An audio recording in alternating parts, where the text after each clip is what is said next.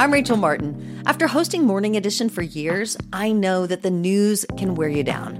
So we made a new podcast called Wild Card, where a special deck of cards and a whole bunch of fascinating guests help us sort out what makes life meaningful. It's part game show, part existential deep dive, and it is seriously fun. Join me on Wild Card, wherever you get your podcasts, only from NPR. Hey everyone, it's David Duchovny.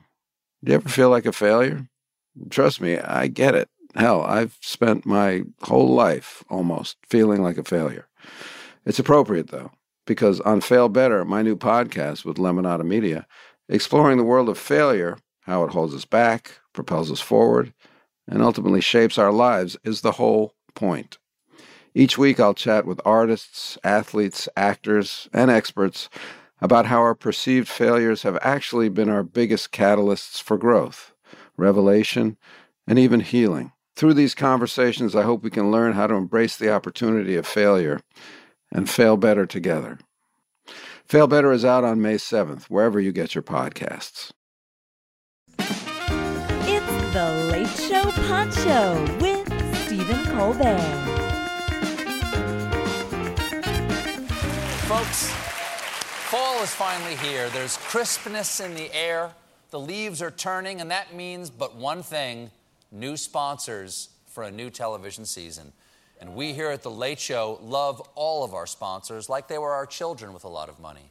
And that's why we're so excited about one new sponsor that understands the reason for the autumn season. Jim? Hi, I'm David Harbour. Let me guess, you bought an old truck and thought you'd fix it up, but now it just sits in your garage and sometimes it starts flashing its lights and honking loudly on its own.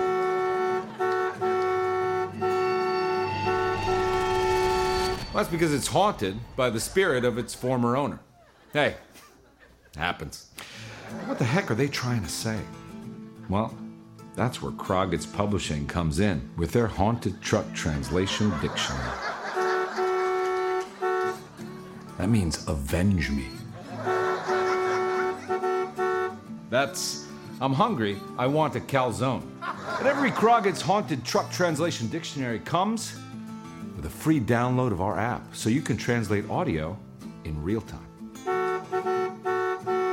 I miss my wife. I need to be touched. Somebody rub and find all my pieces. We're not doing that.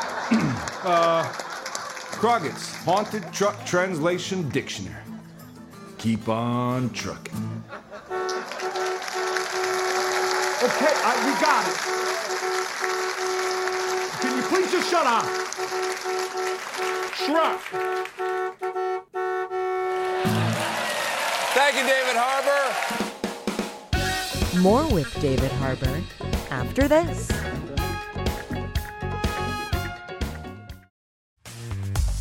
Enjoying this episode of The Late Show Pod Show?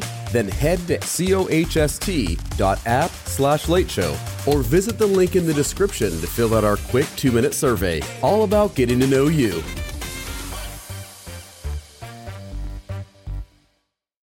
Late Show Pod Show listeners can get 20% off on all Late Show with Stephen Colbert merchandise on ParamountShop.com.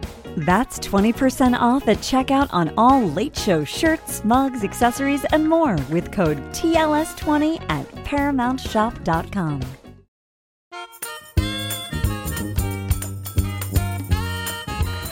My first guest tonight from the newsroom, Brokeback Mountain, and as the beloved Chief Hopper on Stranger Things, please welcome David Harbour. I like the new look. What do we call this? You're looking super trim. I trimmed down. Yeah, trimmed I down, lost a little bit of weight. And you got. Go ahead. You're halfway between glorious locks and a mullet. You're really flirting. You're flirting with Billy Ray Cyrus. I like the word halfway. You're halfway to a mullet. I'd say 5/8 mullet. Yes. 1/8 hope. Yeah. Or you look like a European hitman in an 80s movie who has no lines. That's with the suit and everything. Exactly. Yeah, exactly. Yeah. You smoke a cigarette like this. I should maybe. Wow. That's good. I have to study with Yeah. you one day. What's the inspiration? This is just me getting weird. I'm Gotcha. currently unemployed, and so... Wow, it's tough. So in those times, I like to just grow out all the hair on my body. And so I'm doing a lot of writing and stuff, and so I just sort of sit around and don't groom very well. All right. Yeah? Now, I got to talk to you about the last thing I saw you in, which is this little program, Can Do, a little engine that could, called Stranger Things. Yes. That Thank you.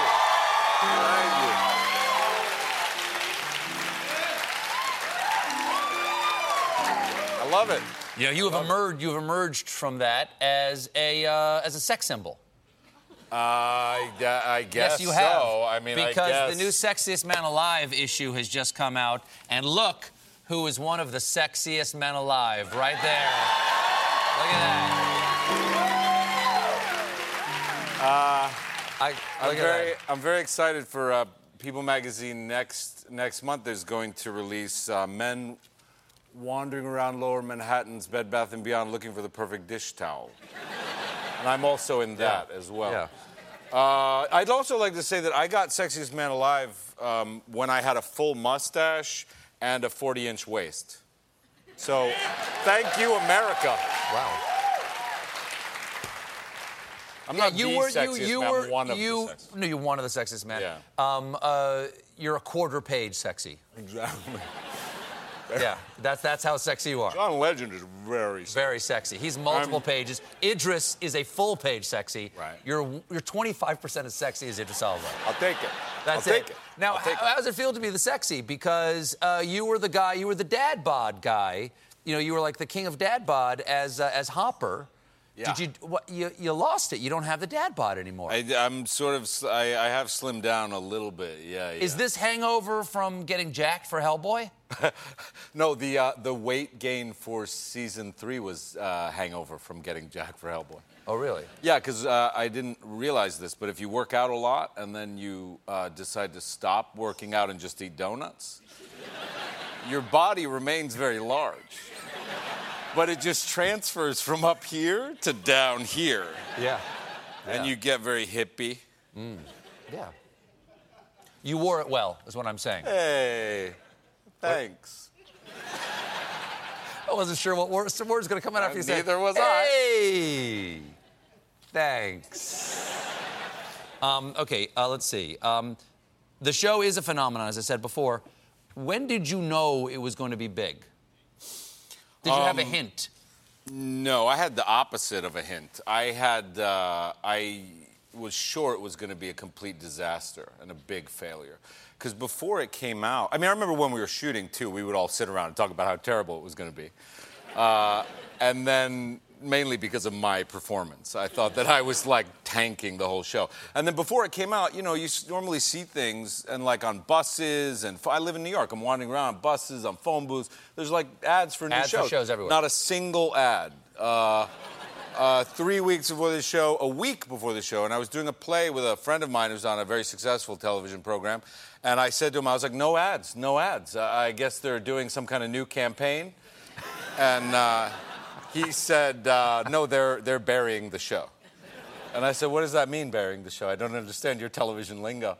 And he said they hate the show. They're trying to make sure no one watches it. And then the show came out, and it was a overnight zeitgeist success because, my phone, I have a bunch of telephone numbers in my phone from people that, I'll have a driver 5 years ago, and he'll be like, put my number in your phone, and I put it in the phone, and then and then I would get texts from drivers, for the last 10 years, being like, I saw Stranger Things, he's so good, They all have horrible Ukrainian accents. Exactly. Apparently. He sounds like the Russians in last season's Stranger Things, actually. Yeah, he sort of does. But, so that's when I kind of knew that it took off. But before that, I really thought it was going to be, nothing. And then people just sort of embraced it, and it became this sort of grassroots event, and it's very gratifying. You did something recently that I've always wanted to do. You went to Antarctica. Yeah. And I think we got a shot of you. Yeah, this is you. There you go, with some penguins there in the background. Yeah. Talk about the sexiest man alive. Look at that pose. Showing off for the wildlife in Antarctica. I recently went to New Zealand, it takes forever to get there and back, and I still haven't recovered yet. But how long does it take to get to Antarctica? It depends on what your form of travel is. How did you get there? I took a boat. Have you ever been on a boat? Yeah. They're the things with you stay dry on top and the bottom's all wet? Mostly. Yep. Depends on what passage you're going through, because this particular boat didn't always stay dry on top. We were in something called the Drake Passage on a Greenpeace icebreaker for 4 days. Is that down by Tierra del Fuego? Is that where exactly. That is? Okay. Yeah. And it's apparently the largest stretch of most treacherous open water in the world. Sure, the Roaring 40s. Yeah. And so it was so it takes about a half hour by plane, and it took us 4 days. At points, we were going 1 mile per hour because the storm was so bad. I could have walked to Antarctica. But the swells are 40 feet, too. 20 feet up and 20 feet down. Wow, how big of a boat are you on? Not a big boat, really small boat. Like, there's like 20 people in the boat, not a big boat. That's not a big boat. So what you would do is you would lie in your bunk, and I remember, like, the swell would come, and literally you'd just be lying on your bunk, and you'd rise up out of your bunk, and then the swell would go down, and you'd slam into your bunk like a G-force would hit you like that, and then back up, and then down for 80 hours straight. It's an anti-gravity chamber. Yes, and there's no breaks for, like, sleep. Like, the ocean's like, you know what, you need 6 hours. We're going to calm it down. No. How did you do this? Why did you do it this way? Because I'm an idiot, clearly. I mean, I was like, adventure. Sure. Had you done much boating Never. before? Will you ever do boating again? Never been on a boat, no. Holy cow. I threw up like half an hour in and then stopped eating food for 4 days. You can survive if you just drink a little bit of water a day. If you don't do that, you are going to die. Were you with any friends, or is it just you? Yeah, I was with a girlfriend at the time, and so I would... Did this end that relationship? Well... no, I mean, I was awful, though. She was sort of fine, and she'd come in, she'd be like, are you okay? And I'd be like, don't look at me! I'm disgusting! It was like Gollum or something. Sure. Well, when you got there, was it worth the 4 days of just pure hell? I have to say it was. Okay. Like... when you go there, what do? You meet a penguin, and then what else do you do? You lie down, have the sexy photograph on the beach. Yeah. It's like an extraordinary... We were going for Greenpeace to protect the Weddell Sea, which is this, sort of untouched landscape, this big sea, and it's apparently as large as 5 Germanys. When you can measure something in Germany's, it's like a big deal. Common unit of measurement. But it was, we just saw all this wildlife there that was so extraordinary and that you don't get to see anywhere else in the world. I mean, I remember, like, you'd walk on the beaches of these, glacier things, and I remember walking along the beach, and there's creatures there. Like, we're walking along the beach, and out of the ocean, like 50 feet in front of us, comes this thing called a leopard seal. Do you know what a leopard seal is? Yeah, they got big fangs and everything. They're really... Kind of. They're like... this one was about 12 or 15 feet long and about 3,000 pounds. And it just slithers up like a giant yellow sea slug with a leopard face. And proceeds to, like, look at us and then vomit out 2 almost entirely intact penguin skeletons all over the beach. And then I swear it smiled. And then it went back into the ocean. So, like, stuff like that you can't get in Hoboken. No. You gotta go where the action is. In Antarctica, yeah. Now, I understand you're writing a book. This is your first book. Yeah, I am. It's hard to talk about this because it means I actually have to write it. Oh, okay. I don't want to pry muscles from Michelle here. No, it's great. It's a book. I'm very excited about it. So you're mid-book? Yeah, I'm like mid-book. Yeah. You've written a book. Yeah. Yeah. How is it supposed to be frustrating at the mid-book part? It is. It's the most agonizing thing, in my opinion, that you could possibly do. Yeah. I think it was Flannery O'Connor said, writing is a process by which one's hair and teeth fall out. Okay. And that's what it feels like. You feel like, this will kill me. I will die. So I'm going to have less hair and less teeth by the end of this? Yes. Wow, that's going to be a problem.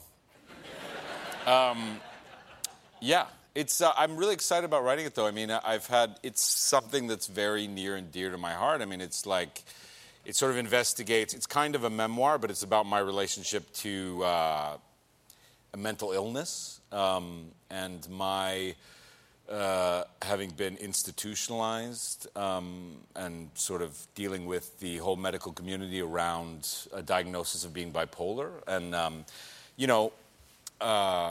I think it's rare to see people who are, sort of successful, who have had really deep struggles with mental illness, sort of come out and say, to people who are struggling with it, like, it's okay. You can be successful, have a large cultural voice. You can do a lot in this world. Just because you are deemed mentally ill doesn't mean that it's some kind of death sentence. And I think that, thank you. Yeah. That's a beautiful message. Good message. Come back with the book, please. I will. David, lovely to see you. I see you too. Stranger Things is streaming on Netflix now. David Harbour, everybody. Thank you for listening to The Late Show Pod Show with Stephen Colbert. Just one more thing. If you want to see more of me, come to The Late Show YouTube channel for more clips and exclusives.